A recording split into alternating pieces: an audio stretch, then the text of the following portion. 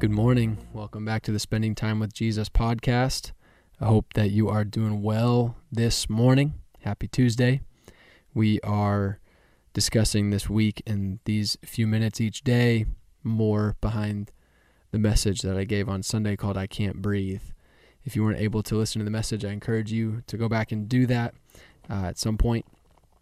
Pull out your Bible and open up to Acts chapter 2. We were in Luke 23 yesterday, and we will be in a few different places this week. Acts chapter 2, verses 2 through 4, it says, "And suddenly there came from heaven a sound, like a mighty rushing wind, and it filled the entire house where they were sitting. And divided tongues as of fire appeared to them and rested on each of them. And they were all filled with the Holy Spirit." Don't we need this, church? Don't we need to be filled with the Holy Spirit? We talked on Sunday about two different words in these verses that are translated, that could also be translated breath. Not that they're incorrect, but that words can mean multiple things. The first one is when it says, "And suddenly there came from heaven a sound like a mighty rushing wind." That word wind can also be translated breath. Verse 4, they were all filled with the Holy Spirit. That word spirit can also mean breath, the breath of God. One thing that we talked about on Sunday was that Jesus gave his breath to the Father on the cross so that the Father could give us his breath at Pentecost.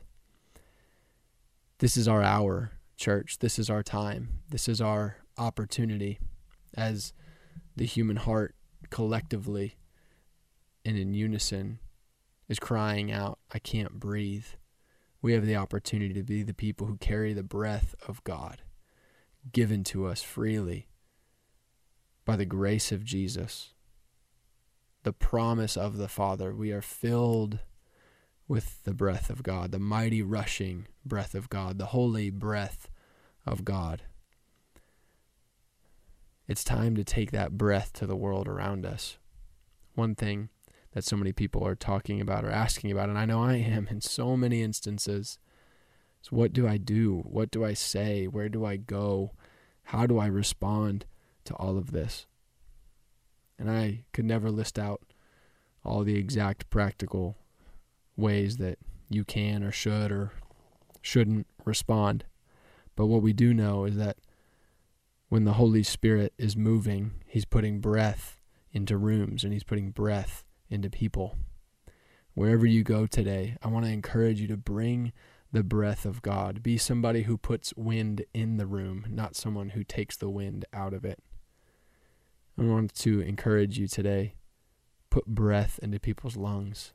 Don't be one who suffocates people, suffocates relationships with the weight of expectations or harsh attitude or any of that stuff.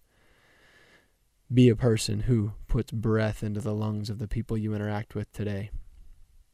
I know that in the big picture, we can get lost in the what now. But the truth is also that God cares about the big picture, and at the same time, there's also no bigger picture than the person right in front of you today. Whoever it is, your kids, your spouse, your friends, your roommate, your boss, your coworkers, your neighbors. There is no bigger picture than the individual right in front of you. Like we've been talking about, let's not get lost in what we can't do. Let us do what we can do. We can be filled with the Holy Spirit, and we can give the breath of God to a suffocating world.